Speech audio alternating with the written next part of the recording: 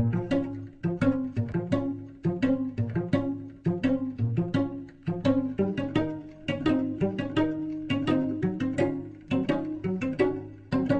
gonna make you bend and break. Send you to me without say a prayer, but let the good times roll. In case God doesn't show.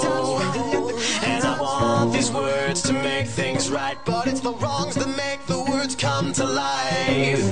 Who does he think he is? That's the worst you got, but it puts your fingers back to the keys. One night and one more time. Thanks for the memories, even though they weren't so great. He tastes like you, the sweeter.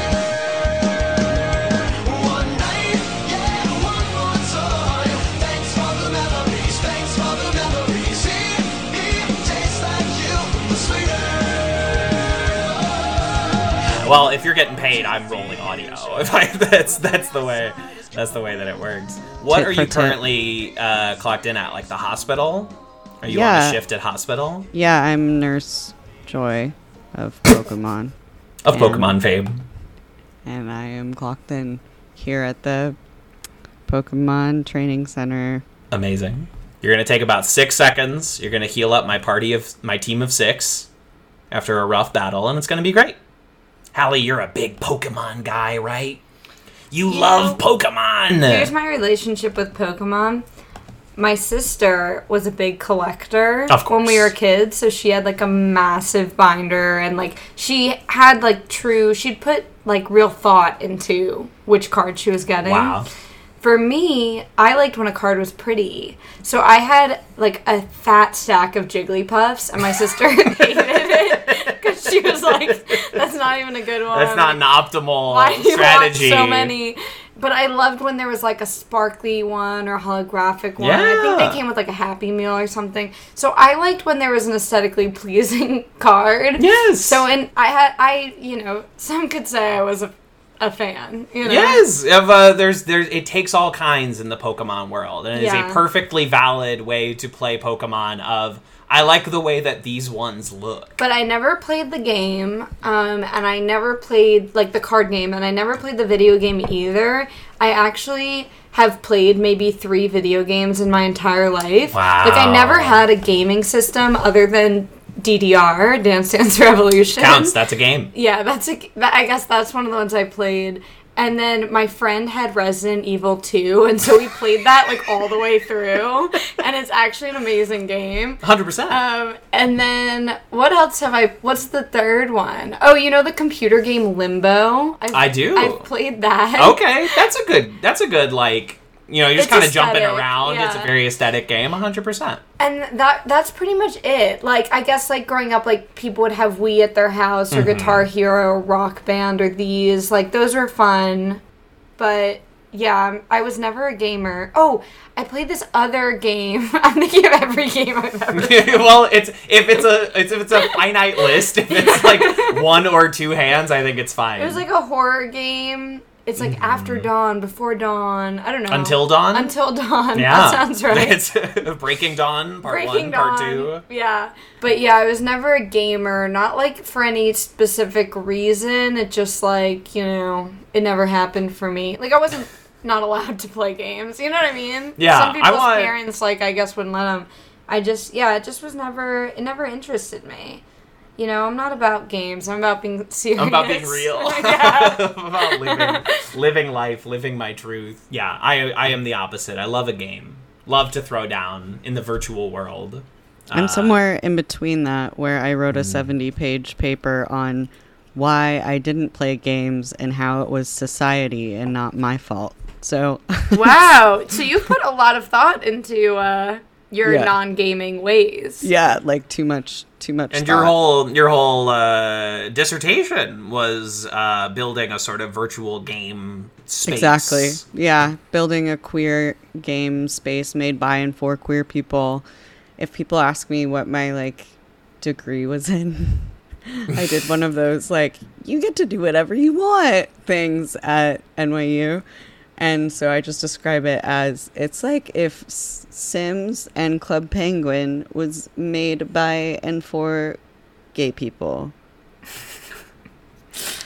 And now you can take a shot since I said gay. Oh, you listeners at home playing the classic, especially if you're driving, take a shot. I want to see clips of you throwing one back every time Kat mentions being queer. It's a fun at-home game for our future Run the Julias at-home board game.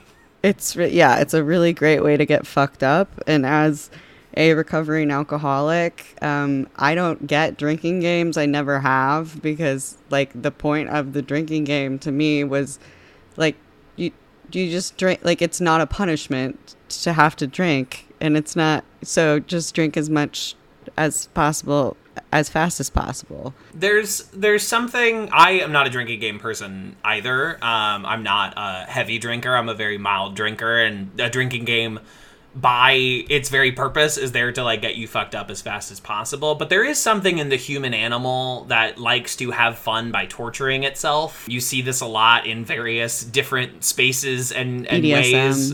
BDSM, the classic way to have fun by torture. At Abu Ghraib, it's a big party. You know what I mean? It's like people, I don't know. There's something self-flagellating in the human animal. As much as I do love the death drive, as I said earlier, I don't play games. So I don't play games. I'm here to win. That applies to all games, including drinking games. Wow. I don't believe in fun, actually. Yeah, you did say you're very serious, and we do want to honor that boundary. This will be a very academic podcast about the 2004 Mike Nichols film Closer. Yes. Closer. Oh, wait, let me do my tapping. Welcome to the Closer podcast.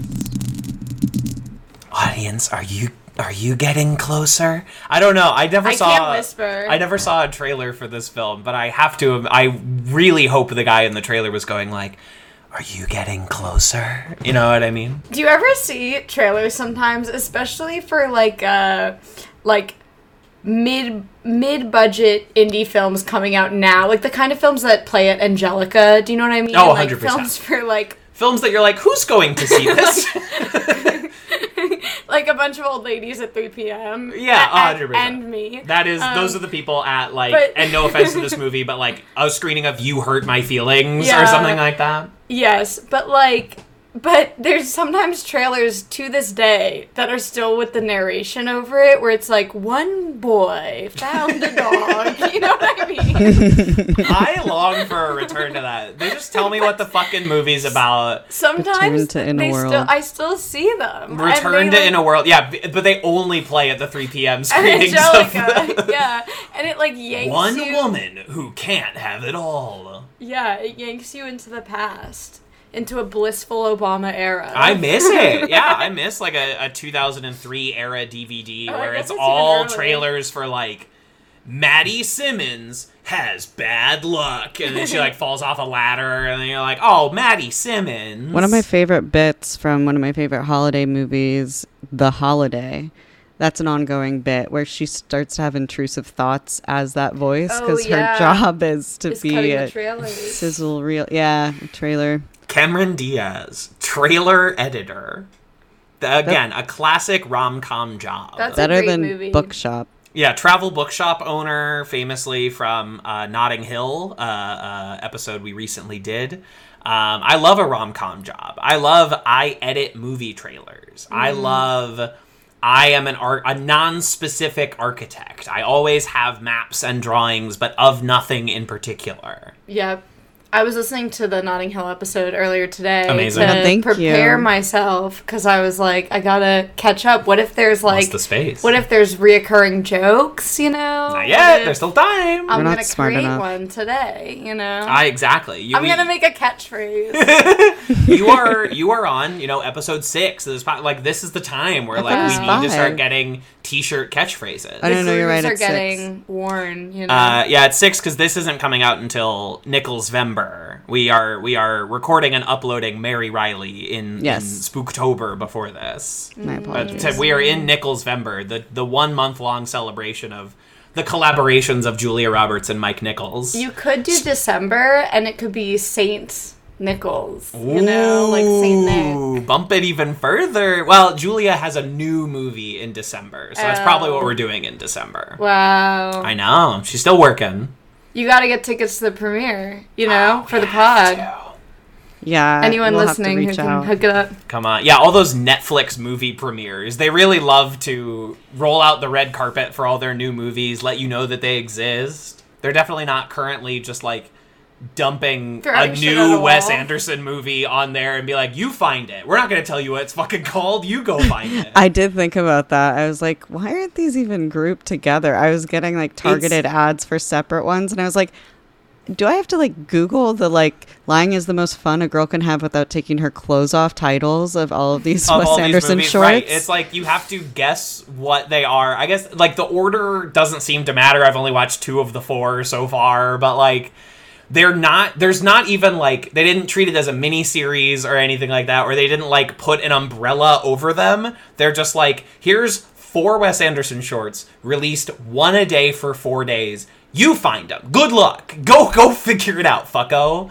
And that's been their strategy for their entire duration. And they're upping subscription prices for the privilege. I want to earnestly say fucko more. You just made me think of that.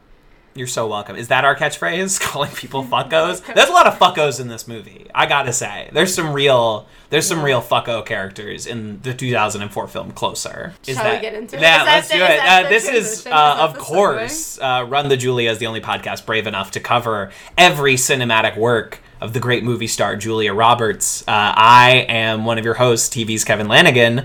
With me, as always... Hello, stranger. It's Kat Scott. I use they, them pronouns. And I am your other co-host. Amazing. And with us, a favorite guest of the collaborations of Kevin Lanigan and Kat Scott. Welcome to the show, Halley. Halley, welcome. Thank you. It's great to be here. That's Halle Berry. I'd love to be in the studio. We got Halle Berry. It's great to be back in the Big Apple. Listen, yeah, and Hallie and I are here. We're sharing a mic. It's a very professional sort intimate, of podcast but audio not too setup. Intimate. It's not too intimate. It's intimate in a friendly sort of way. Yeah, it's definitely Yari, platonic. who is listening, it's intimate in a friendly and sort Shannon. of way. Yeah. And Shannon. I don't know if Shannon listens to these, to be quite honest I with hope so. I don't begrudge any partner who does not listen to their partner's podcast, because, like, she gets enough of me. She doesn't need to, like, hear me when she's, like, babysitting. You know what I mean? She doesn't need to hear me when I'm not around. Not while I'm around. Julia should have done Sweeney Todd so we could talk about Sweeney Todd. Gosh. Did she sing? Has she ever sang in a film? I don't think Julia Roberts ever sang in a film. I don't know, because there is a karaoke scene in my best friend's wedding. Yeah, but I don't remember if her character or actor Julia Roberts sings. I don't remember either. In that sequence. Boy, you know, we're gonna have to figure out. We got like 60 movies. We're gonna have to, you know, pay attention. Does she sing at any point? Yeah. She gives off not really a singer in an endearing way. Like, can't really Right. sing. She would have fun at karaoke, but you're not, like, blown away, you know. But she's a good time. She knows how to work the floor. Just no sense of pitch, you know. Oh, Yeah, no sense of pitch. In a that's what I'm charming thinking. sort of way, because you're so very beautiful. It's like, it's fine. You don't have a sense of pitch. It's fine. Yeah. Well, before we dive into this month's film, Hallie, what is your relationship with actor Julia Roberts? Do you have strong feelings? What is deep? Dive into yourself. Wow. I didn't anticipate that question, actually. I'm so even sorry. though I suppose it should have been anticipated. Right, it's okay. What's interesting is I don't really consider myself like a Julia Roberts fan, in that, like, I feel like, yeah, she's not an actor I know much about or, like, think about very often, even though she's so, like, iconic and has been in so many films. But she, like, one other thing I will say is I really hate the film Pretty Woman. I know we're not even talking about that film today. No, this is Get a it safe out. space. We already covered if it. you want to do, like, a bonus Grind episode. it. No, right now. Let's dive into The pod's already out. I feel like that's, like, what like, her biggest, what she's most known for. It was The Star Maker. It was a Star Maker. So that, like, it's like, that wasn't for me, you know. Not that there aren't actors I love that, like, you know, have done some real stinkers. They all have. But, yeah, that wasn't for me. And I think a lot of her films haven't been, like, really my thing. With the exception of Closer, as we were discussing today. Of course. But they haven't really been my thing. I do love rom-coms, but the rom-coms she has been in are not my rom-coms, if that makes sense. It does. It makes perfect sense. You know, if you're making, like, a Venn diagram of, like, rom-coms that star Julia Roberts, like, that overlap, those aren't mine, you know? I get it. Yeah, and also I think, like, because of how, like, because a lot of her films came out, like, I think before I was born or when I was very young, like her most successful ones, it wasn't like I like grew up with her. You know what I mean? In the way I think if you were just like around, if you were like a, you know. If you're approximately like 10 years older than anyone then currently she would have on just this been call. like around, yes. Of course, right. So like all that being said, I do think she's played a lot of like diverse roles and interesting roles. And before this podcast, of course, I was like looking at her filmography. I'm like, she's really gotten some like meaty parts, you know? So, yeah, I don't know. She's been the rom-com heavyweight. She's won the Oscar. But she's also done, like, you know... Eat, Pray, Love. Yeah, she's done... And, like, really serious films, you know. Yeah. She's done kind of such a...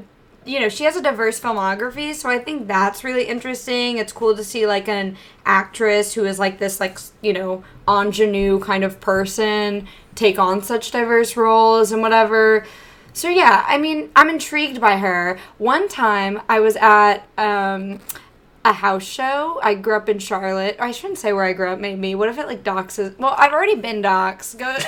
Yeah. They know your first name. Yeah. Yeah.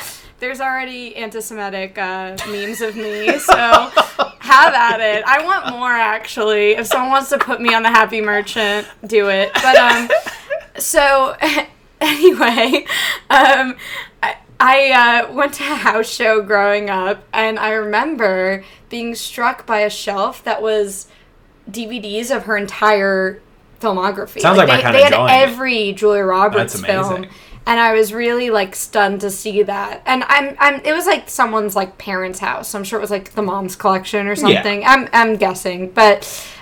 People no, it was Dad's collection, and Dad was deeply buried in the closet. I mean, that'd be hot too. Like, but I say this because people really love her, and she's had such a huge cultural impact. So even though I don't personally feel I have that like personal connection to her. That's okay. Yeah.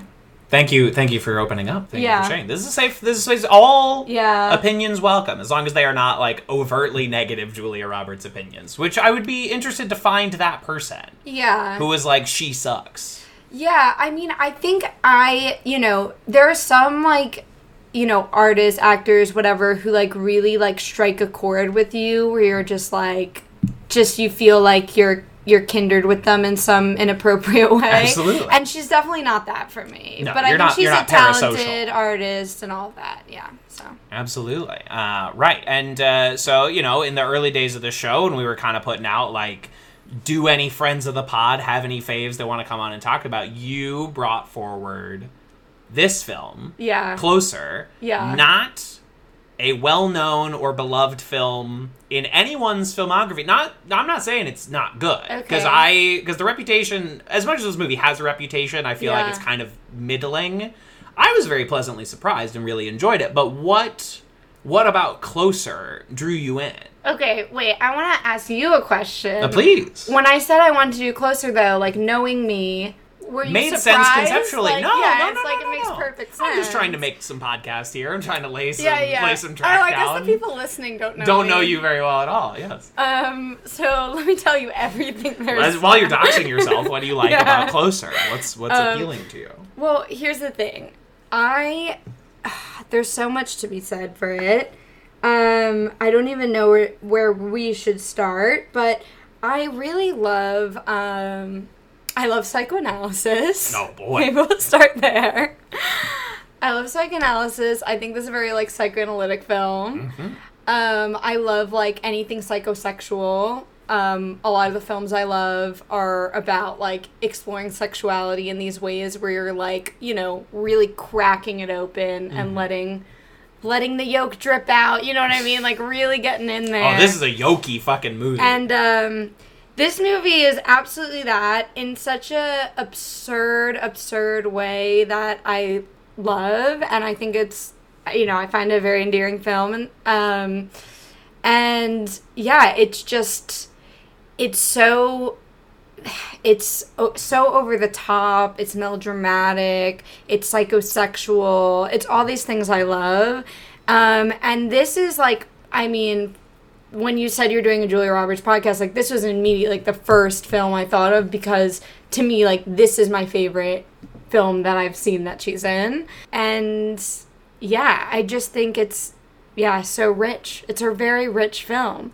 Absolutely. Yeah, so in prep for NICHOLSVEMBER, I listened to the 20-hour Mark Harris scripted audiobook, Mike Nichols, A Life. Okay. And which just covers essentially the man's entire life. Because I was like, well, if we're covering these two, and this is a book I want to read anyway. And there's, you know, obviously that book has, you know, extensive passages on, say, The Graduate, or something like that. But by the time we get to the end here, because this is his penultimate film, he only makes one film after this, which we are covering next time on Run the Julias, Charlie Wilson's War, his final film. At least this feels like his last true movie, because it's the last movie that he was kind of very responsible for wanting to make, like pushing this along. It's obviously based on a play, which you can tell by watching it, because it is 100% people talking. But I think this movie does a good job of breaking up the monotony of people talking, and it's like we're always changing staging, always changing levels, changing locations, splitting up conversations to take place in multiple locations and things like that. Yeah. Things that are important when translating a play to the screen to just keep it from feeling dry and make it feel, forgive me, a little cinematic. You know, Julia is sort of a last minute replacement coming into this film. Oh, really? It was supposed to be Cate Blanchett. Oh that my makes God. a lot of sense. No offense, Julia Roberts. No, I get it. No, I understand. But Kate was big time pregnant, and they didn't felt like that would work for the character very well. And this movie takes place over a long period of time, so it'd be weird if she was pregnant the whole time. But Julia's kind of like a sub. Julia's coming in off the bench here. Whoa. And she comes in, and you know what? I think she's great in this movie. I really, really do. Not even just like as a last minute replacement. I was very, very impressed. Not that I didn't know she was a good actor, but this is different than something that you see Julia Roberts do. This is not even like her big Oscar-winning Erin Brockovich role is still playing into the Julia Roberts archetype. Yeah. The you know, big, loud, big personality sort of thing. This character is very drawn in, is very, like, introspective and often silent. And she's kind of butch, too. The way she dresses. She's in, like, cargo pants in this movie. I was thinking about that. I'm like, that is... Like, honestly, the Cate Blanchett makes a lot of sense because she has, like, you know, that masculine energy. Not to simplify things in these ways, but you get what I mean. But yeah, Julia Roberts is such an ingenue kind of actress, you know? Absolutely. Anyway. Kat, what was your relationship with this movie? Like, had you seen it before, or...? No, I was in London last summer, and there was an opportunity to see a play closer, and I was like, what's that? And they're like the Natalie Portman movie. Like, which, you know, the one where she's a stripper with pink hair. I was like, oh, okay. Yeah, I don't need to see that. So that was my relationship. Well, Natalie Portman was not in the play. You know what I mean? She was not in the play you would have seen in London. Right. So what's the point? So that was it, really. I think I just was probably like, I don't need to see a Manic Pixie story right now. It was like the hottest summer in UK's like recent history, like the last century or something, and it was our like one day off or something.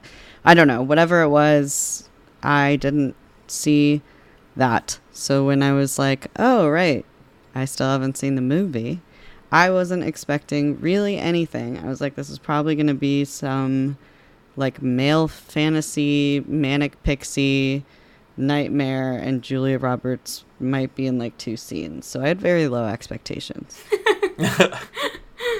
And then you roll into, you know, like that first scene between Jude Law and Julia Roberts, and you're like, this is going to be an interesting fucking movie. There's operations happening here that you don't see. This is a very interesting place for all of our, you know, 4 principal actors here. This is the moment where, like, it feels like we're really flirting with Clive Owen. Like, is this going to be the next big guy? This is before, you know, right before he works with Alfonso Cuarón. He's in the talks to play, like, James Bond at this point. You know, like, is this the next big guy? In the play, Clive Owen had played the Jude Law part, and then years and years later, when they made it into a movie, he decided to switch over into the doctor role instead. Natalie Portman is, you know, at this point, I mean, had been a child actor, obviously, in Leon or Heat, but right now, obviously, I think most people on planet Earth in the year 2004 know her from Star Wars movies. And this is the same year she does Garden State, the ultimate Manic Pixie Dream Girl role, the face on the front of the Manic Pixie Dream Girl Hall of Fame, And Wikipedia page. And Jude Law. This is the year where Jude Law is in like 6 movies in 4 months in the back half of 2004. This is like coming right in a fucking thrust. Alongside the remake of Alfie, The Aviator, the Martin Scorsese movie, a series of unfortunate events. Like, there was just this weird window of time where you just could not escape Jude Law. And this comes right in the middle of that. And he was also in The Holiday. The Holiday. I referenced earlier. Yeah, the this next year. Peak sexy Jude Law for me. Like, this and The Holiday, this era is like just the hottest man I could ever contrive, but I don't think he's a good person. Probably, I think. Vaguely. No, I would not say he's from a again good person. misremembered headlines of TikToks, of Instagram, of whatever. I don't remember what makes Jude Law bad, but I know he's not. There's good. the like pretending to be a woman who rejected you online. There's the stalking her outside of her apartment. You're talking about the character. You're talking about the character. Oh, yeah. Oh, I'm sorry. I didn't realize we were talking about Jude Law the man. I know nothing about Jude Law the man. Yeah. He was also a very sexy, like, it was sexually, I think the age that I saw the film that is probably more and more relevant this year, AI, Artificial Intelligence. Oh, of course. He played a male gigolo. That movie fucked me up in a way that I cannot. Yeah, I can't handle AI. Fucked me up. Yeah. Absolutely not. That and Bambi fucked me up. Yeah. Oh, and Requiem for a Dream, because I watched it like as a child. But those AI, Requiem for a Dream, and Bambi. That is the holy trinity of fucking you up really early. Absolutely. No, I cannot handle AI to this day. I mean, I think it's like a beautiful, incredible movie, but it just like it's too emotionally devastating for me personally. I think it's just manipulative. Like it's Spielberg, right? Ew. Yes. Ew. Ew. Steven Spielberg. What has he ever done? Pass. Smash or pass. Coming one day to this podcast, Steven Spielberg. Yeah, absolutely pass. But yeah, it's just manipulative and it's emotional. Depth isn't the right word. Shallowness. Get his ass. work the body. But anyway.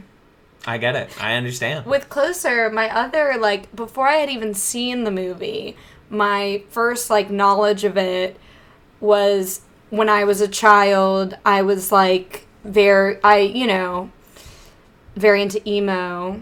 And I still am. Not even as a child. I'm still into emo. I was just telling Kevin that on the way here, I ran into this person from this band, this emo band I like. And I was like, wasn't going to say anything. We were at a stoplight together. I had to say something. Anyway, getting sidetracked. No, it's okay. It's an emo night. It's emo night on the podcast. The point is, emo kid forever. And so, this was deep in the, like, Warped Tour era for me.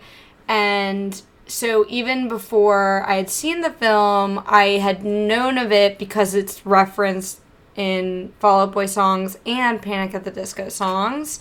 We gotta talk about it. What the fuck is going on? So here's the thing. I would love to talk about this. So As we know, lying is the most fun a girl can have without taking her clothes off, but it's better if you do. 2 songs by Panic at the Disco. Mm-hmm. Fall Out Boy in Thanks for the Memories, they use the line, he tastes like you, only sweeter.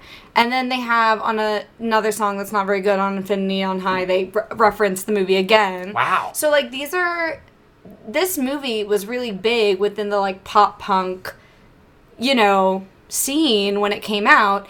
And I was really thinking, because of this podcast, I was like, we got to talk about this, but I'm like, let me get to the root of, like, why? Like, yes. Why is this why does it resonate so much with the, like, pop punk of that era? And so I looked up, like, trying to find interviews, and I found one with, I think it was Panic at the Disco, and it's so funny, because they're just like, Natalie Portman's so hot in that movie. So I'm like, I'm overthinking this, first of all. But maybe I'm not overthinking it, because I do think the movie is emo. It's an emo movie. Yeah. Like, yeah. Through and through. I think the aesthetic, the temperament, the tone, it's an emo movie. And I think, we can... Falling in love after getting hit by a car and Yes. and all of these ideas. I have a larger thought on this movie's relationship to 2000s pop punk that is a little degradatory. So I want, Kat, do you have any thoughts on this movie's relationship to the pop punk universe? I'm actually more curious about what your thought is now. Okay. Now Because I'm hyper-fixated. in sitting down in this movie, I didn't know any of this going into the movie, and then at one point, Julia Roberts turns to Clive Owen and screams, "He tastes like you, but sweeter." And I was just like, I was rocketed out of my seat. Did you recognize it from Of Thanks course, for the Memories? yeah, Okay. because that song was inescapable during Yeah. my youth, right? Like, Yeah. that was in there, and I knew about, and she said lying is the most fun a girl can have without taking her clothes off, and I'm like, that also, I didn't know Panic as well, but, like, that rang something to me. Mm-hmm. And you have to sit there and you wonder, like, this is a movie about, like, well-to-do Londonites. Yeah. Kind of just falling in and out of love with each other. Why is this, like, resonating with the pop punk scene of, like, the 2000s? It shouldn't resonate with anything having to do with punk. This is not a punk film. You say it's an emo film, but it's not a punk film. It's not It's a pop punk film. It's right. an emo film. And I think the pop is part of it, because I enjoy some pop punk from time to time. I love a Bowling for Soup, obviously. I love a Blink-182 or what have you, but specifically in relation to Fall Out Boy or Panic at the Disco, there is an inherent poserness to those acts that actually makes a lot of sense. Yes. Why they latched onto this erudite, rich person movie called so Closer. Glad. Yes, this is going exactly where I wanted to My go. plan is falling into place. But no, because I want to talk about this, because I'm of two minds about this, and it's, it sounds like a superficial topic, but I think there's a lot of rich cultural analysis to be done, which is that, like, I think with pop punk, I'm of two minds about it. Is it trying to be cool to the point that it's cringe, right? Like, yes. attempting... I'm sorry. Adopting these punk aesthetics, but from this very, like, suburban, whatever, position where it ends up being, like, it feels false. It feels like that's not actually countercultural, But I think there's this other thing that happens where it's, like, I think maybe it's this real, like, is pop punk unself-consciously cringe, like, knowingly cringe, in a way? Like, it's not trying to be truly, like, underground. Like, it kind of is, like, this, like Warped Tour was, like, a really, like, nerdy thing in a way, It was, like, a nerd subculture, And so I think it's, like, is it unself-consciously cringe to the point where it ends up being cool in the fact that it's like, well, people are letting their freak flag fly a bit. You know what I mean? Yes. Like, I think it's like it can go both ways, and I think so can this film. To be so cringe, it's horseshoe theory. It's so cringe it wraps back around into being cool. But it's also, like, this film, I don't, like, it's kind of one of those things where it's like, if they're if they're trying to be cool and then failing, it's a bit, like, pathetic. And I think you could read this film that way. Like, it's trying so hard to be stylish and whatever that it's failing. But it's like, no, if it's just leaning in and you read this film more as melodrama, which I think you could easily read this film as a melodrama, where it's, like, actually, like, this purposeful excess and, like, purposefully exposing these, like, irreconcilable facts of, like, sexuality and love, you know, post-sexual revolution kind of thing. If you're showing that as, like, through, like, the tropes of melodrama, exploring all that, then it's kind of just unselfconsciously being excessive, and that's actually very, like, fun and satisfying to watch. And I think maybe through doing that, it ends up accidentally being pretty cool, you know? And so like, you know, like, this isn't a camp film, but I think it's, like, similar principles to camp, where it's, like, you know, you can't really, like, try to be it. I think you could read it that way. Like, if this film is just taking itself seriously and trying to be a melodrama, then it ends up accidentally, like, being kind of, like, edgy and subversive. And I would say, so can pop punk and emo, if it's just, like, a very, like, niche community thing that's just trying to be what it is. Does that make sense? I don't know. No, it does. It makes perfect sense. I arrived at my thought on this through that explanation. Cat's frozen. I don't know if they're frozen in the recording, but hold your thought for a second. They would not be frozen on the recording because of the way that cast works. But I appreciate you looking out for that all the same. Kat, you have resumed motion, so you're free. Boys, we are the boys in motion. My thought on this is that I feel like the Natalie Portman manic pixie type, that is who, like, pop punk boys, like, idealize as their sexual type. So I feel like she's kind of the anchor that would, like, bring in that interest. Like, there's, like, sort of this, like, instead of, like, the rock star and the groupies, it's like the pop punk rock star, and then this sort of, like, manic pixie girl as, like, the counterpart, the sort of, like, psychological warfare, like, male manipulator vibe. And so I do feel like it's her that anchors. She could be in any environment and happens to be in this, like, British psychological thing, but as long as she's doing everything that she's doing, all of her scenes, I feel like that is the sort of, like, what people are attracted to. And I only say that because that used to be my typecast, was the Natalie Portman role, and I would, like, look to these roles, like this, Ramona Flowers, Silver Linings Playbook. Like, this was the type that I was going for, like, kind of mentally unwell sex worker. And then I just saw a Facebook post today that said it had been 6 years since my first drag performance, which was to pop punk. It was, like, to Car Radio by 21 Pilots, specifically because the queer, trans mask, and butch population of Missouri attached themselves to the genre of pop punk to be drag kings for some reason, which originated from this drag king named Ryder, who by day is a chemistry professor at Washington University, and by night is this, like, 40-year-old drag king. And his thing was pop punk, and then he would go and he would tour these different colleges for, like, drag performances and drag balls and stuff. And it had this trickle effect of, like, all the baby gays, like, starting to be like, oh, like, I want to do drag. And then they started doing pop punk.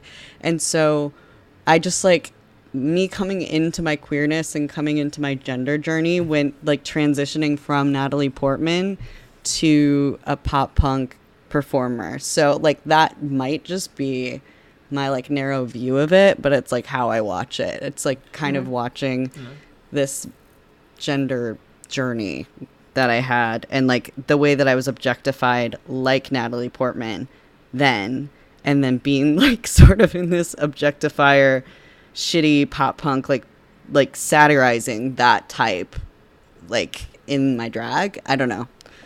Yeah. There's a lot there, and I feel like every drag performance I've been to, which is not a lot, someone has done Never There by the band Cake. So that plays into this continued, like, pop punk thing. And I guess because it's all, like, I know that all music is performative, but there's, like, an attitude of added performance to pop punk that, like, you know, the members of Fall Out Boy had, like, character costumes. The members of, like, My Chemical Romance had very specific character costumes that would change from, like, album to album. Like, there is something that's, like, you're putting on a performance of, yes, A, this character, but also B, this gender. I, the lead singer of Fall Out Boy, am, like, putting on this boy sort of character. And I don't know. Yeah, it's all... I think there's also, like, accessible, like, an edginess for, like, you know, no matter where you were in the country, like, even if you're in suburbia or whatever, like, Warped Tour was a tour that, like, came to you, right. And, like, this music was all, like, you know, relatively accessible then. It's not like I'm, like, gonna go to, like, some punk squat in, you know, bleep, the city I'm from, where I'm not doxing myself again. Right. But you know what I mean? But like, it played at, like, public parks. Yeah, like, it was accessible edginess. It was, like, the mainstream edginess when we were growing up, if that makes sense. The safest amount of edge that you could have. Yeah. And so I think that's part of it. One thing Kat said that I think is interesting is, like, the objectification of Natalie Portman. I think it's interesting in this film because, well, a couple of things. One, this film is all about sex. It's a very sexual film. It's a sexy film. When I think about this film, I think of it that way. And I'd seen it before, but when I did this rewatch, I don't know how this didn't dawn on me, but when I watched it this time, I'm like, oh, there's no sex in the film. No. Nobody's even, like, you never naked. see sex. Yeah. There's no nudity. There's barely kissing. Like, you don't actually see any of that. And even when Natalie Portman is stripping, it's all strategically covered, so you never see her nude. Yes. Like, her breasts are covered, her vulva's covered, even when she shows, you know, whatever. So, like, everything's always covered. And I was interested in that, so I read about it a bit and how, like, some of that was done, like, purposely, conversation between Natalie Portman and the director, but she also said that, like, there's quotes of her talking about being directed by Mike Nichols and how he was, like, one of the most respectful, like, male directors she ever worked with, who, like, saw her as an artist, not just objectifying her. And I do think, like, with that in mind, looking at the film, like, I think the film is very aware of, like, not doing the work of objectifying her, even though she's a stripper, you know? Like, she's working an objectifying job, but it's not buying into that. And I think, like, the fact that, you know, when the guy's like, oh, remove your panties, whatever, like, the fact that we as the viewer are denied seeing it as well because it's, like, you know, obscured and we can't see, I think it, like, draws our attention to, like, our own desires for objectifying her in a way, you know? Not that I think any of the people in Panic at the Disco were seeing it that way, but I do think the film, like, resists the objectification of, like, the female characters and, like, draws your attention to it, you know?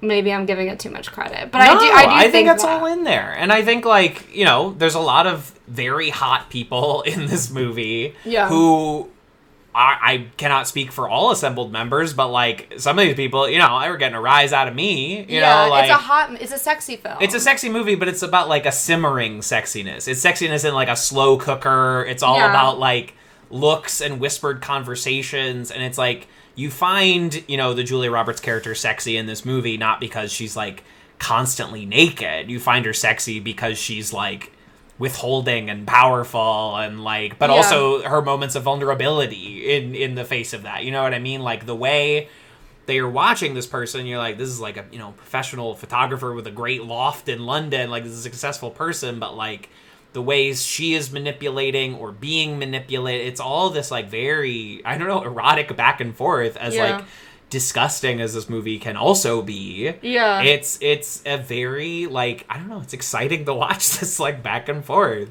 Yeah. But I do think, like, Kat, to your point, like, I think that's interesting of, like, Natalie Portman just being unable to escape this, like, role or this reputation of, like, the manic pixie dream girl, and, like, that would bring, like, the audience would follow her into this film and view her that same way. I do think that's probably and it seems true. like Natalie Portman just sort of inherently has an effect on men similar to, like, the sirens of Greek myth, but she's just not doing it on purpose.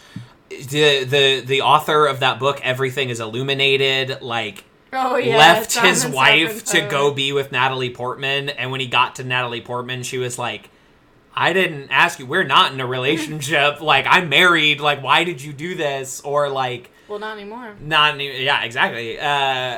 Moby, famously, like, was talking about, like, Natalie Portman and I were flirting for a little while during X and Y period, and it was like, dude, she was like 16. Wow. Terrence Stamp, when they were working on The Phantom Menace, was like, I joined this movie for, you know, that hot young minx Natalie Portman, and it was like, again, dude, she's like 16. Like, there's just something about Natalie Portman that, like, makes men wreck their ships upon the rocks through no fault of Natalie Portman. Well, but I also think casting then. But I think it's also like the, like, Marilyn Monroe effect of, like, Natalie Portman is, like, so intelligent, so she just, like, knows that there's this effect, and then she uses it to her advantage to, like, she went to Harvard, baby. Like, she knows what works, and she can finesse it, and so I think she's really well cast for this, because it's like, yeah, she could do it the best. Like, she can bring in that, like, male attention, but she's also being really intelligent with how she does it. So it's not just, like, men objectifying her out of nowhere. It's also, like, she's, like, being a craftsperson in, like, the way that she wields it, I think, is very cool. And I always used to feel very, like, I don't know about her and Anne Hathaway, and now I'm realizing it's probably just because I'm, like, intimidated by, like, this, like, thing that they do. Yeah.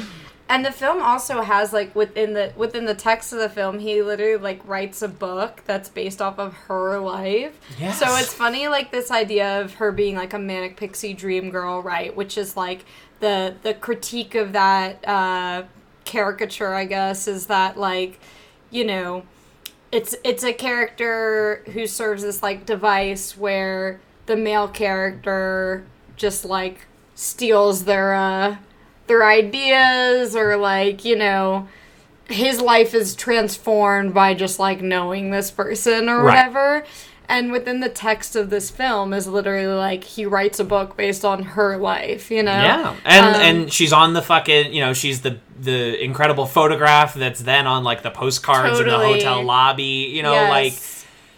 It's drawing your attention to the Julia Roberts character, like, takes a picture of her in an incredibly vulnerable moment, like, crying, this woman that she, like, almost cucked, you know? And then, like, but is like, this picture's too good, she's too enthralling, I gotta use this. Come to the art gala opening. Like, we gotta see your big crying face. People are gonna love it. Absolutely. So I think, like, casting someone who's this, like, thought of as a manic pixie dream girl character, it's, like, perfect because it works within the text of the film.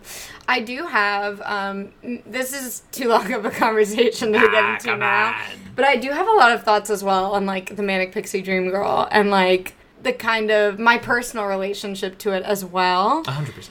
Because I will say, the critiques of the Manic Pixie Dream Girl device, I think, are all valid, and there's probably too much has already been said about this, so maybe I shouldn't say more, but for me, growing up, I liked that there were characters who were women who were, who men were attracted to them. It was about male attraction, but who men were attracted to them not because they were the most beautiful, but because of their, like, interests and style.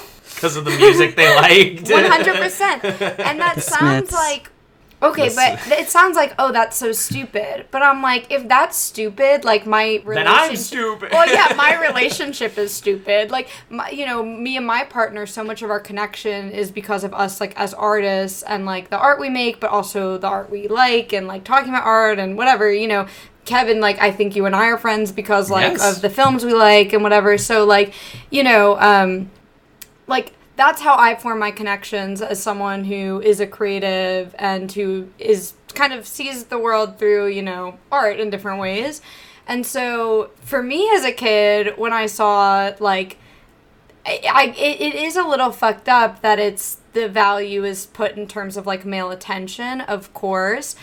But it did make me feel like a woman could be something in these films, especially romantic films, which, as I said earlier, I do like, something other than just, like, the most beautiful, 100%. And, like, not that I'm not also the most beautiful. I'm kind of a triple threat in this way, where I like the Smiths, I'm beautiful. I do it all. The triple threat, those are both my threats. Yeah, those are my threats. But there's also something that happened with the Manic Pixie Dream Girl archetype where it became a type of person and not a function within a story. Yeah. Where we started looking at any character that resembled Natalie Portman in Garden State or Kirsten Dunst in Elizabethtown, where we get the term from, or like, a Zooey Deschanel 500 Days of Summer. We started taking any quirky girl and calling them Manic Pixie Dream Girls, right. Which is not the proper application of that term. Right. Because, you can say what you will about any of those films, but like, there is a certain amount of agency to Summer in 500 Days of Summer that like disqualifies her from the role, despite the fact that she is played by Zooey Deschanel and likes the Smiths. Yeah. Well, I also think it's more like the way that Joseph Gordon-Levitt perceives her as a Manic Pixie Dream Girl, but she's actually far more dimensional. Like, that's what I liked about the movie at the time that I don't think aged as well, apparently. I haven't really watched it since I was absolutely obsessed with it and the soundtrack when I thought it was like the deepest thing I had ever seen. People 500 Days love of to Summer. Misinterpret that movie. That movie is about a woman setting very clear boundaries and a man ignoring them because he's like, well, we're going to be in love. Yeah. I'm not calling it like a secret masterpiece or something like that, but people just like have a wrong idea of what that movie is even about. Yeah. But in terms of those films, like the ones that were unfairly maligned and the ones that were accurately described, yes, these characters who are women who had like real interests, I think was always very appealing to me because like it's rare that I would see like a romantic film where I felt the woman had like cultural interests. Right. And so I definitely identified with that. But yeah. Obviously a flawed trope, but I do think this film Closer is in conversation with the Manic Pixie Dream Girl and as it's being created. You know what I mean? Yeah. Yeah, it's happening like because again, this is the same year as Garden State.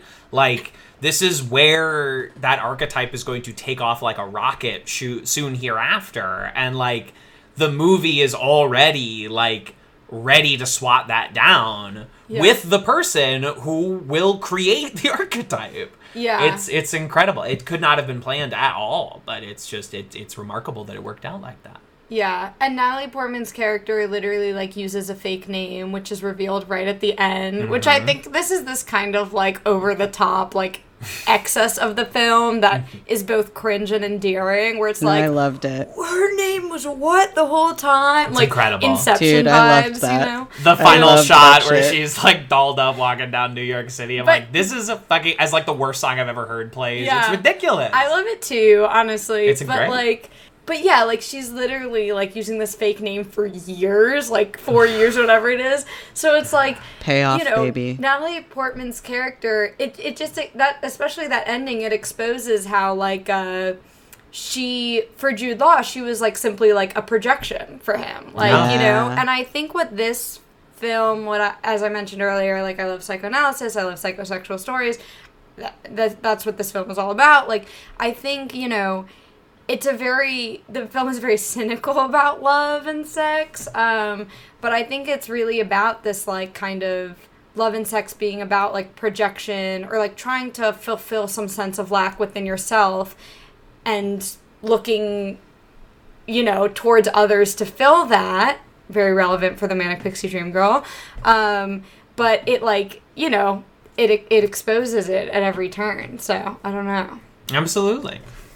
I don't know. It's thorny. It's dense. And, and you have, I think we're talking about this character a lot, but I think the Natalie Portman character is an interesting person in this dynamic because she is demonstrably younger than everyone else at play. You know, she does, would be very easy to manipulate a young person when everyone else is in their 40s or what have you. No, but she's floating above it all. Exactly. She's the secret fucking mastermind. Yeah. No one can touch her. She's Jewish. Of course, right. So. You, the only person on this call that can make that joke. It's something. I don't know. You've got notes. I don't have notes. Is there any? I told Kevin I brought notes because here's the thing. I am not a podcaster like y'all pros. So I'm I need to have if I panic and don't have anything to say, I need to be able to look down and be that's something I can say. So of course. I did bring notes, but I bring notes to everything. I've literally brought notes for dates before. I don't show I actually the person. love that. Do you like whales? And you flip over the card. I sometimes when I know I'm gonna talk to someone later, I'll make a note in my phone of I want to say these things. On the way over here, I was thinking in my head I want to tell Kevin about these things. I think I got them all. I think you listen. You're a pro at this. You got it all. You got it on the rundown. Yeah. So I am a big note maker, I guess. Even mental notes, I suppose. I didn't write down the list of things to say on the way here. It was a mental list. It's all locked in. It was a mental list, but I wouldn't put it past me to write it down. Yeah. I don't know. 100%. Yeah, I think I've been watching a lot of Nichols movies since I read that book, I'm at 6 for the year or something like that, just filling in all these blind spots. And I think this movie fits in a very interesting place in his larger filmography. It's kind of a throwback to the beginning of his career when he's doing Who's Afraid of Virginia Woolf or something like that, mm-hmm. Or he's a storied on-stage director as much as he is an on-screen director, and this feels like him kind of right before the end punting it back to his graduate days of these sort of very small intimate character pieces that are all just about observed human behavior. There's a lot of little bits of body language and things that I find very interesting in this movie. Especially the scene where Julia is telling Clive about her affair. And there's just a way he keeps staging her, framing her, and the way, her hands are all over her face, that she's kind of just retreating behind them at certain points. It's a very good movie to just sort of watch blocking and watch the way that scenes are staged. And we love to talk about levels when we're directing stage, but it's true, and the levels are changing and the dynamics are changing. I also just think it's a very fun wrinkle to throw into a play of a character actually hearing what people are saying while they were in the bathroom. Because normally in theater terms or sitcom terms, a bathroom wall is a soundproof door that through which nothing can travel. If someone's out of the room, they can't hear anything. And if you are raised on, media like Kevin Lanigan, you might make that mistake in your real life and start pretending a kitchen door is a soundproof wall. But I think it's very interesting when she comes out of the bathroom. She's I heard everything that you just said. I was 2 feet away. It's a wooden door. Yeah. That's a nice wrinkle. That's a nice curveball. Yeah, the blocking's cool, and I think it's so much of the film occurs in these kind of in between moments. You don't actually, as we mentioned, you don't see sex, but so you don't see cheating. You never actually see when they cheat on each other, you know? And you also never see, any of the big decisions they make. You don't see her not turn in the divorce papers. You don't see anything, So you really only see these, in-between conversations when it's, the fallout from the decisions they've made. You never see the decisions. In between sex. Right, at the scene where she's serving him the divorce papers and Clive Owen says, I slept with Natalie Portman. You really don't know whether to believe him in that moment. He could be completely just, talking out of his ass just to, try and manipulate her. Right. They do sleep together right after that scene. But then, you're not sure if he slept with Natalie Portman. And then later, Natalie kinds of confirms it, but, like, not really, you know? I've seen this film multiple times, and it's still unclear to me if they slept together multiple times or just that once at the strip club. Was, like, it's very ambiguous, but I think it's, like, it's exciting. I think it makes the movie fun to watch, because as the viewer, like, you're put in this position of being, like, lied to and manipulated and feeling, I think, what the film's about, which is, like, these kind of, you know, sexuality and, in quotes, love being ultimately about power, you know, and, or not just power, and again, like, fulfilling this sense of lack you feel but can never, like, a hole you can never fill, you know? Yeah. And so I think because, like, you're kind of in that, as the viewer, you don't know who's cheating or who's not, you, like, constantly feel like you're being lied to and, like, out of control, you know? Forgive me, you feel a little gaslit watching this movie. You feel a little gaslit, A Starz original series starring Julia Roberts that we will have to talk about one day on this pod, Gaslit. But you feel a little gaslit. You don't know who to believe. You don't know, and you can also sit there and how much are the characters lying to each other and how much are they lying to themselves? Am I right, folks? True. How much is Jude Law lying to himself? Or also, like, what are their motivations, you know? Right. Like this question of, like, do they actually love each other? But then you go down the rabbit hole, which it takes you down of, like, well, then what is love? What is sex? Why did he do any of this? What do you, like, you know, it's like, if they could cheat, like, what meaning does that have for them to sleep together? But then, like, if we slept together, then what meaning did that have if you could do it with this person? Like, This is the rabbit hole that cheating leads you down of, like, what is the meaning of sex? What is the meaning of love? What is the meaning of any of this, you know? And, this film makes me think a lot of this, like, very cynical, but I think funny Lacan quote that's, like, love is giving something you don't have to someone who doesn't want it. Let's go! And, like, it's very... You know, I don't know if I even fully agree with it, and it's obviously there's more to get into with its meaning, but, like, I do think it's an appropriate quote for the film, and, like, you know, I think it's weird because it sounds like a very frustrating film to watch, but it's actually fun. Like, I think it's because of the melodrama and the excess that makes it, like, fun. It keeps it very lively. I don't know, this isn't a very, you know, like a staid kitchen sink drama. You know, it's all about, like, simmering pots and people, like, especially the Clive Owen character. I feel like every scene he goes into, he turns up the heat a little bit on everybody's pot. He's trying to get everybody to boil a little bit, intentionally or no. I think it's also, like, the way that the film manipulates you and how you feel about the characters while it's happening. It does such a good job of making these characters, like, endearing or sexy enough that you're confused why you're still attracted to them when they've been lying to you and to the person that they love this whole time. And then I think they do a really good job of, like, carrying you along that way where you're like, well, I still, like, kind of love this person, but did she really just lie to me, or did he really do that to her? And, like, oh, but they're still, it's like, it's problematic fave if every single performer is the problematic fave ensemble cast. And I think it does a nice job of, like, helping you sort of unpack, like, if you've experienced this and you still had feelings for that person, and, like, because it's so complex, it's not so, like, black and white. Like, when a person cheats, like, look, they're still so sexy and we're still, like, into them and they had a reason to. And, like, I just think, like, the nuance, they do a good job of the nuance with that without actually having to personally suffer through cheating in the moment yourself. Yeah. Like, and it's also so, like, over the top because of the way they speak, and, like, I don't know, it's almost like the, like, hard-boiled dialogue of, like, noir, even though it's not a noir at all, but it, like, feels that way. Like Aaron Sorkin. Yes, it, like, has that, but it's, like, I think, and it's so excessive and the cheating is so absurd that it, like, I don't know, it makes you really confront these things and confront the complexity and the way that they'll never be fully resolved in a way that's, like, kind of satisfying, you know?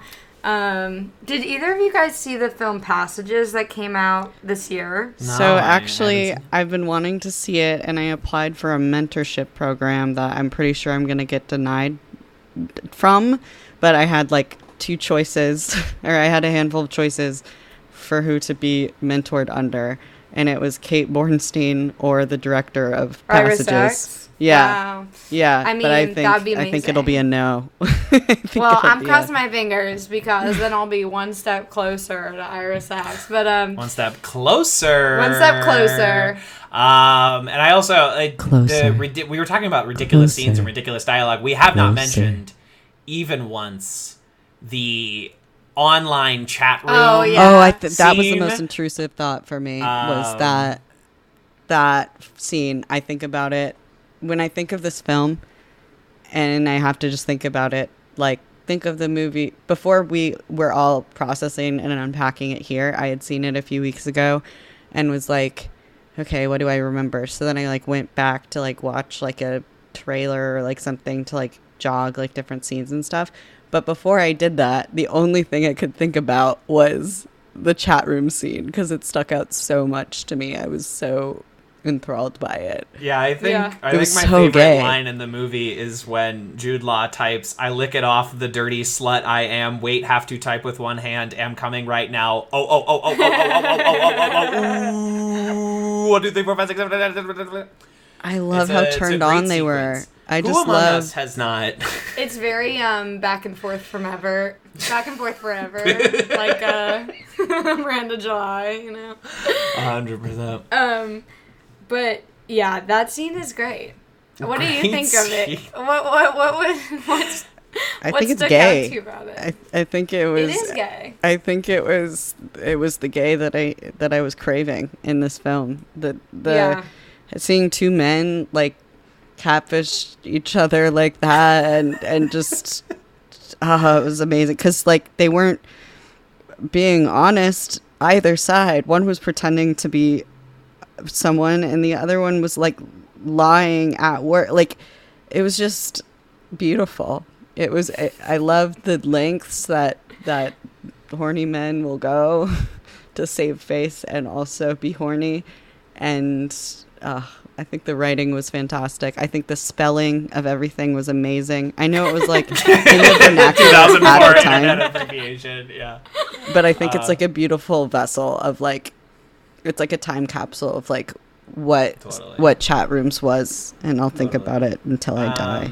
Here's a fun recurring segment from the show, where I say, put yourself in their shoes. How could this happen to me? Okay. And we're going to put ourselves in the shoes of Julia Roberts at the aquarium. Okay. Clive Owen shows up, trench coat, doctor coat, goes into the whole thing. Yeah. Is this charming or is this terrifying? Do we go on a date with this man after this has happened? After we find out that he has been catfished by someone pretending to be you? Are we charmed? Are we going out? Are we getting coffee with the balloon man? Or are we running away? Are we diving into the fish tank? I'm pulling out my open carry gun. London's an open carry state now. It's state, yeah.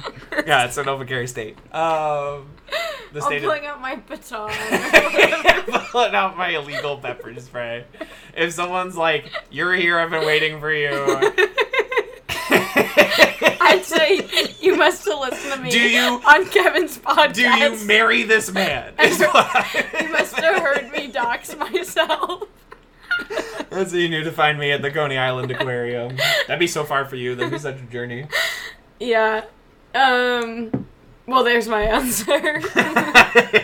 Cat? Well, Kevin, I actually want to know your answer first. No way. No way. I'm not. Even if he looks like Clive Owen circa 2004, like, no. I think it's just like that's such a bad foot to start out on in a relationship.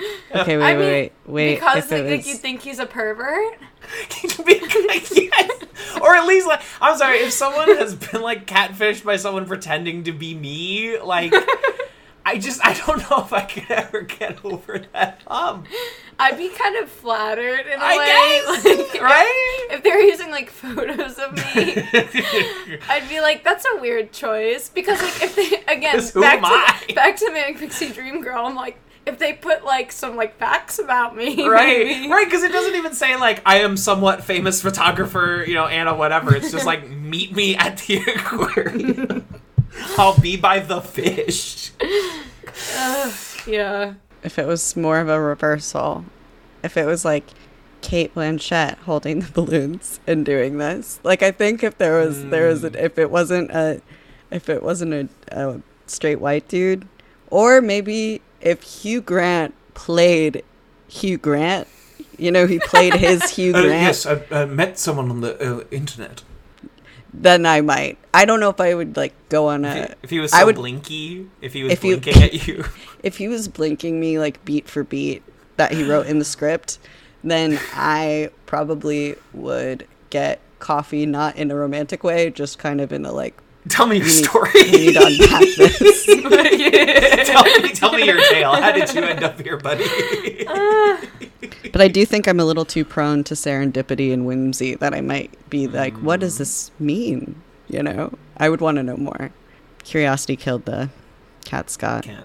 How could this happen to me? Wow, what a film. There's so much going on in this movie, and I like it. I feel like it's just been on Hulu forever for anyone who wants to, like, go watch it. It's worth a watch. I don't think we, like, spoiled anything because it is just mostly people talking in rooms, Yeah. It's not a big plot revelatory film. If all you know about this movie is Natalie Portman, pink wig, Fallout Boy, like, there's more to it. There's a lot going on. I will say the Natalie Portman pink wig is, like, that look is iconic to this day. Like, people...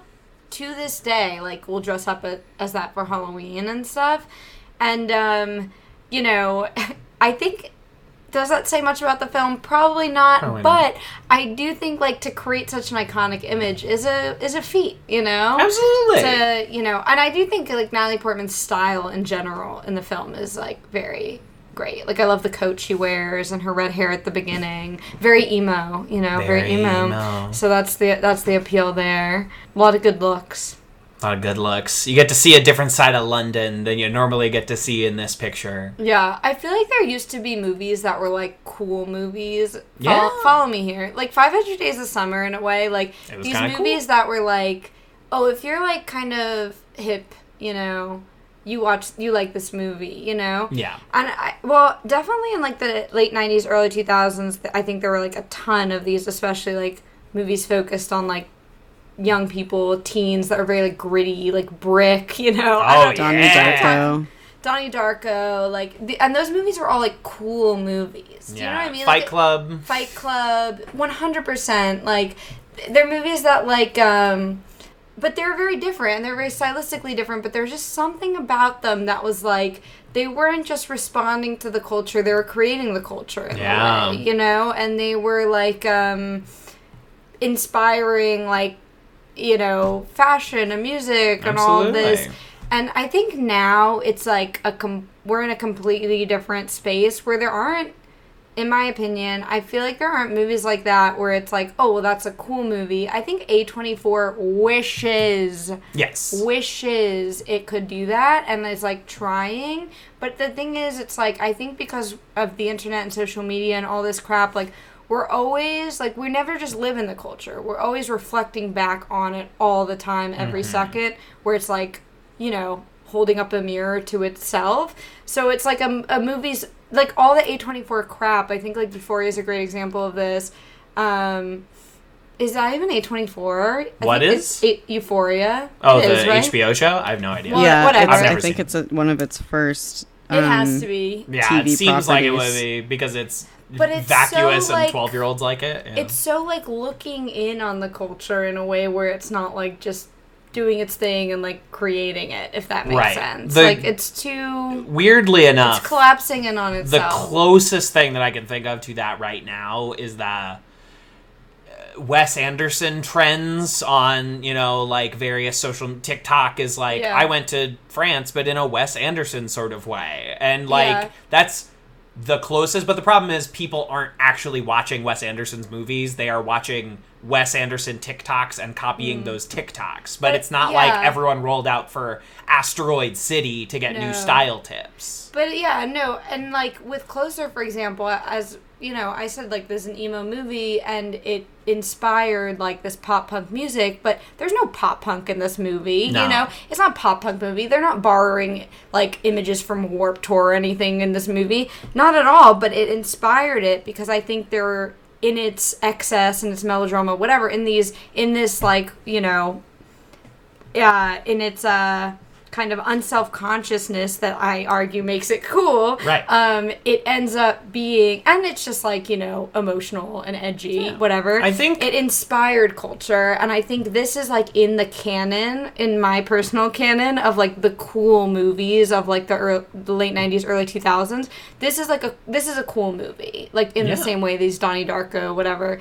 I don't even mean that in like a good, I'm not even using that as like a compliment or like a positive term. I mean it like neutrally. Yeah, it's but just, it's like, a movie a that cool inspired movie. like multiple popular rock songs. Yeah, Like, that's something. right, 100%. And I think part of the issue with creating new ones, like new stylish, new cool movies, is that like to be a really cool movie, there is a certain level of earnestness and unself-consciousness that we have talked about many times in relation to this movie that is necessary.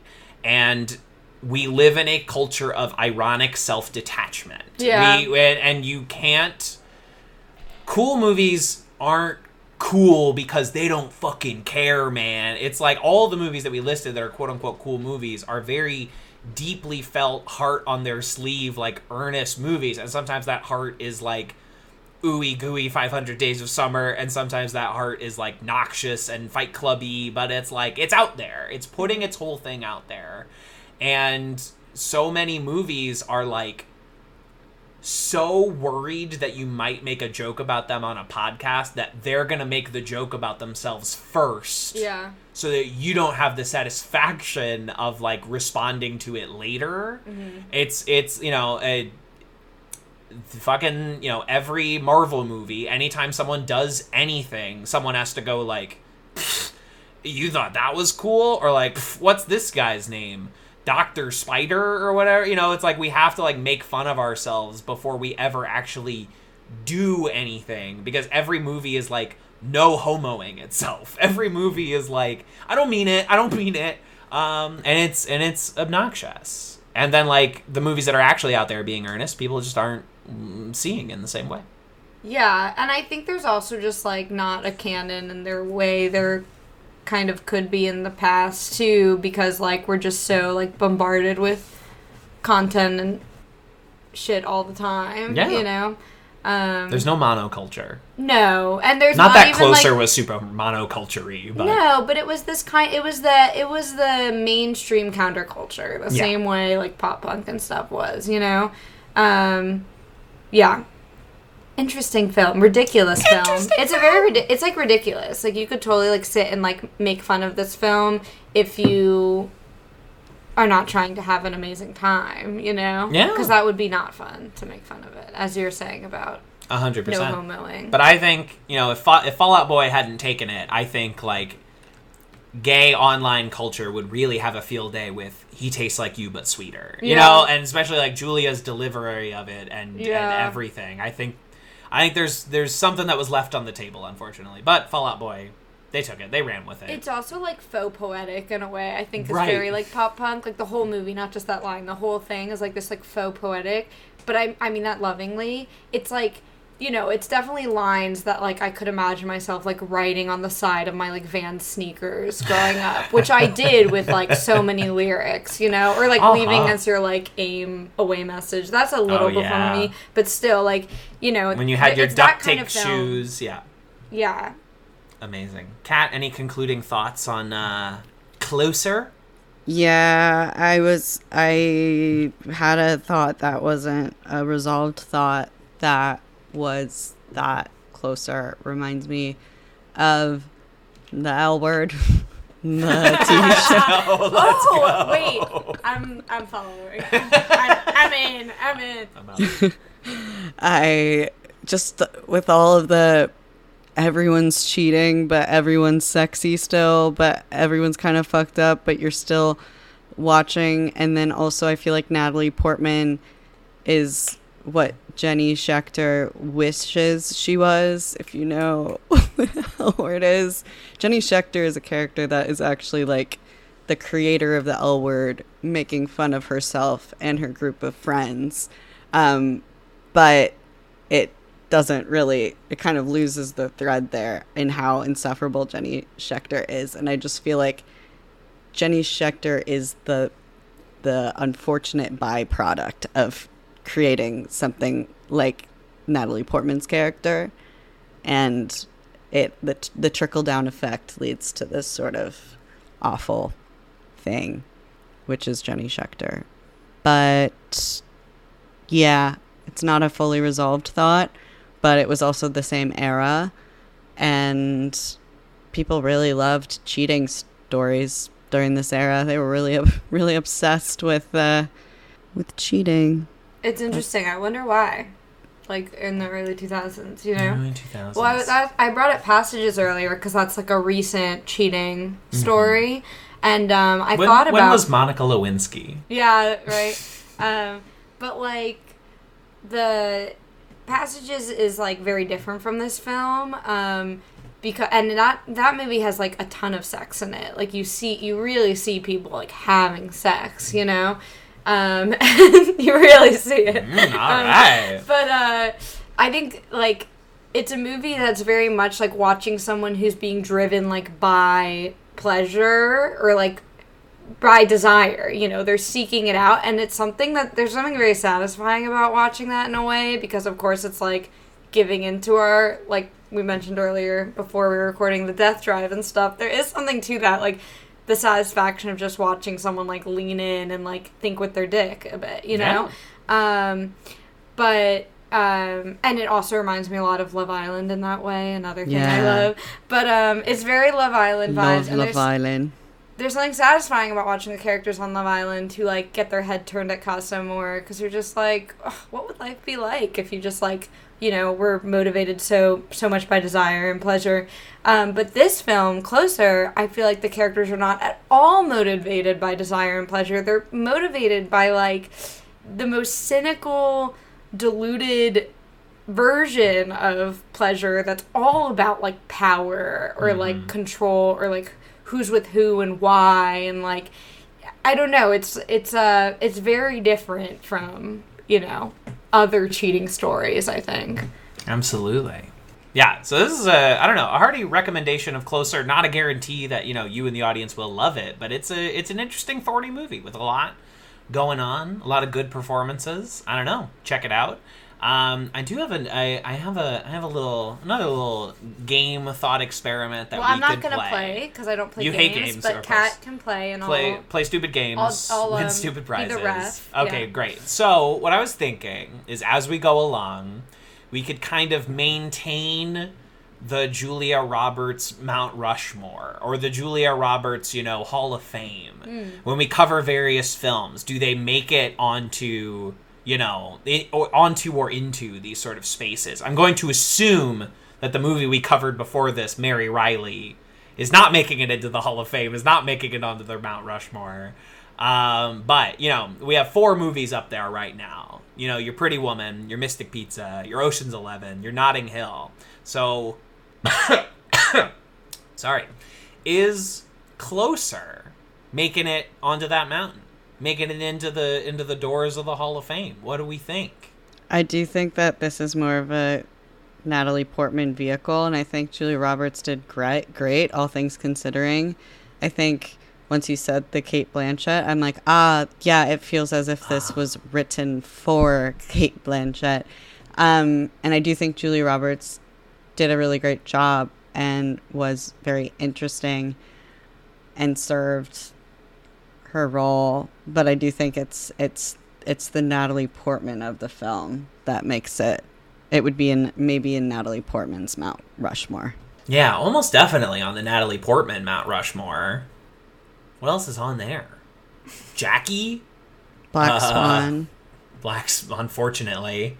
Star Wars. Are you talking about your personal, like, films you like, or you think, like, their most iconic roles? Representational of Julia. Because I definitely don't think this is her most iconic role, like, No. at all. This is as I said, I think my favorite film that she is in. But I don't think, and she is really great in it. But like, I don't think when people think Julia Roberts, like, this is the film that they would think of. We're definitely not on the Mount Rushmore, but in a Hall of Fame, I'd put in a little Closer installation. You know, like I think a plaque, commemorative Closer plaque. There's a bench named after Closer, or here's the camera that she used in Closer, or whatever. There's a little emblem from Closer there, but it's not. We're not opening up the Closer wing. It's not Pretty Woman. I know you don't like that movie, but like in the Julia Roberts Hall of Fame, of course, there's a Pretty Woman wing, a permanent exhibit. Yeah, exactly. Yes. It's the Pretty Woman Museum featuring other films. And the boots are on display. Yeah. I'm sure those are on display somewhere. They gotta be. Well, unfortunately, Planet Hollywood is mostly shut down. That'd be the perfect place to see the boots from Pretty Woman. Wow. Yeah, that would be something. Amazing. So, I don't know. Closer, check it out. Coming up next in NICHOLSVEMBER, we'll be talking about Charlie Wilson's War. The final film by Mike Nichols. Not a beloved film by anyone, but we'll be talking about it. Run the Charlie. Run the war, which is what Charlie Wilson did. Cocaine Charlie, as they called him. Run the war, Charlie Wilson is, I think, the proposed title.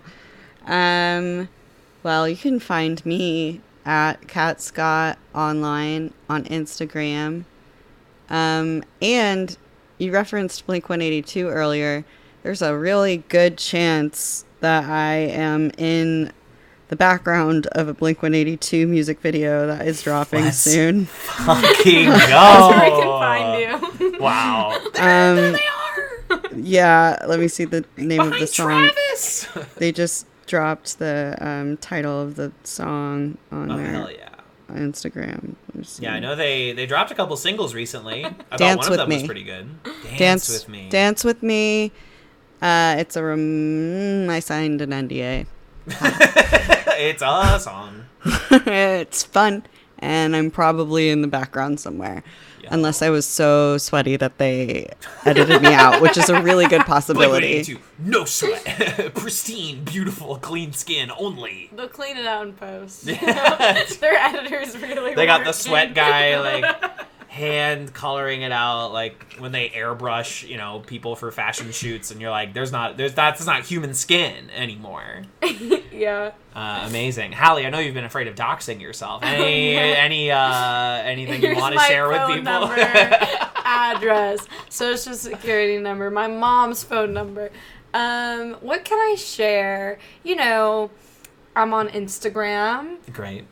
I love carbonated water it's I_love_carbonated_water. Letterbox, seltzer.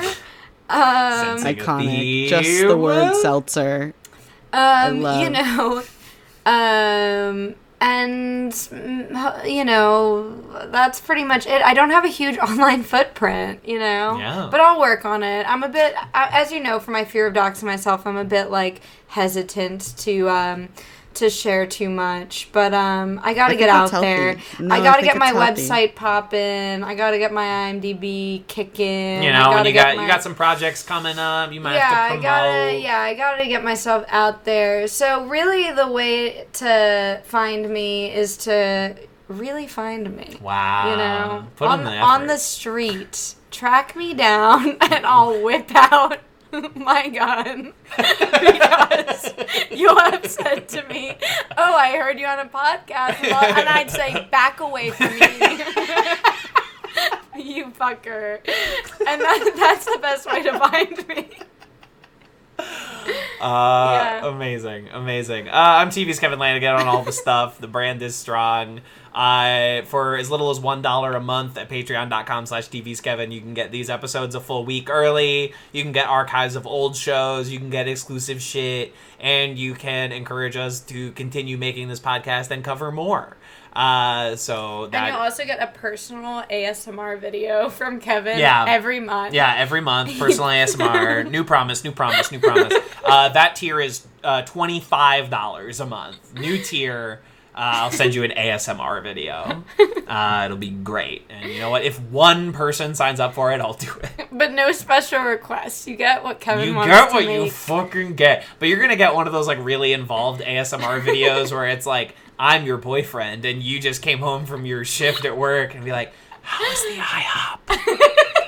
Oh, IHOP was good today. Did anyone order the Rudy Tooty Fresh and Fruity?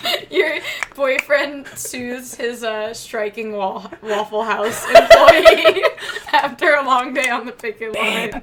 Babe, you deserve $25 an hour. I think you're the real heroes. I believe that. My ASMR character is just expressing my real feelings. So that's that.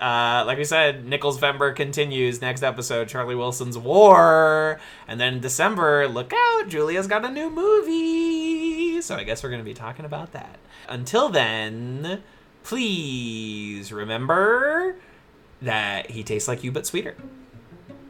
Closer.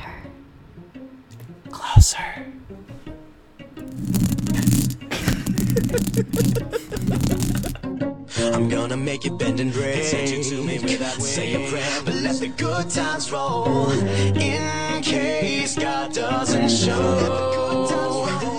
And I want these words to make things right, but it's the wrongs that make the words come to life. But who does he think he is? That's the worst you got, but put your fingers back to the keys. One night and one more time. Thanks for the memories, even though they weren't so great. It tastes like you, sweeter. One night, yeah, one more time. Thanks for the memories, thanks for the memories. It tastes like you, sweeter. I'm looking forward to the future, but my eyesight is going bad. And this crystal ball, it's always cloudy except for when you look into the past. One night stand, one night stand, one night and one more time. Thanks for the memories, even though they weren't so great. It tastes like you, sweeter. One night stand, one night and one more time. Thanks for the memories, even though they weren't so great. It tastes like you, sweeter. One night, yeah, one more time. Thanks for the memories, thanks for the memories. It tastes like you, sweeter. I only think form of crunching numbers in hotel rooms, collecting pensies to lovers. Get me out of my mind, get you out of those clothes. I will run away, forgetting you into the moon. Whoa. One night and one more time. Thanks for the memories, even though they weren't so great. One night, yeah, one more time. Thanks for the memories, thanks for the memories. It tastes like you, sweeter. One night, one more time. Thanks for the memories, even though they weren't so great. It tastes like you, sweeter. One night, yeah, one more time. Thanks for the memories, thanks for the memories. It tastes like you, sweeter.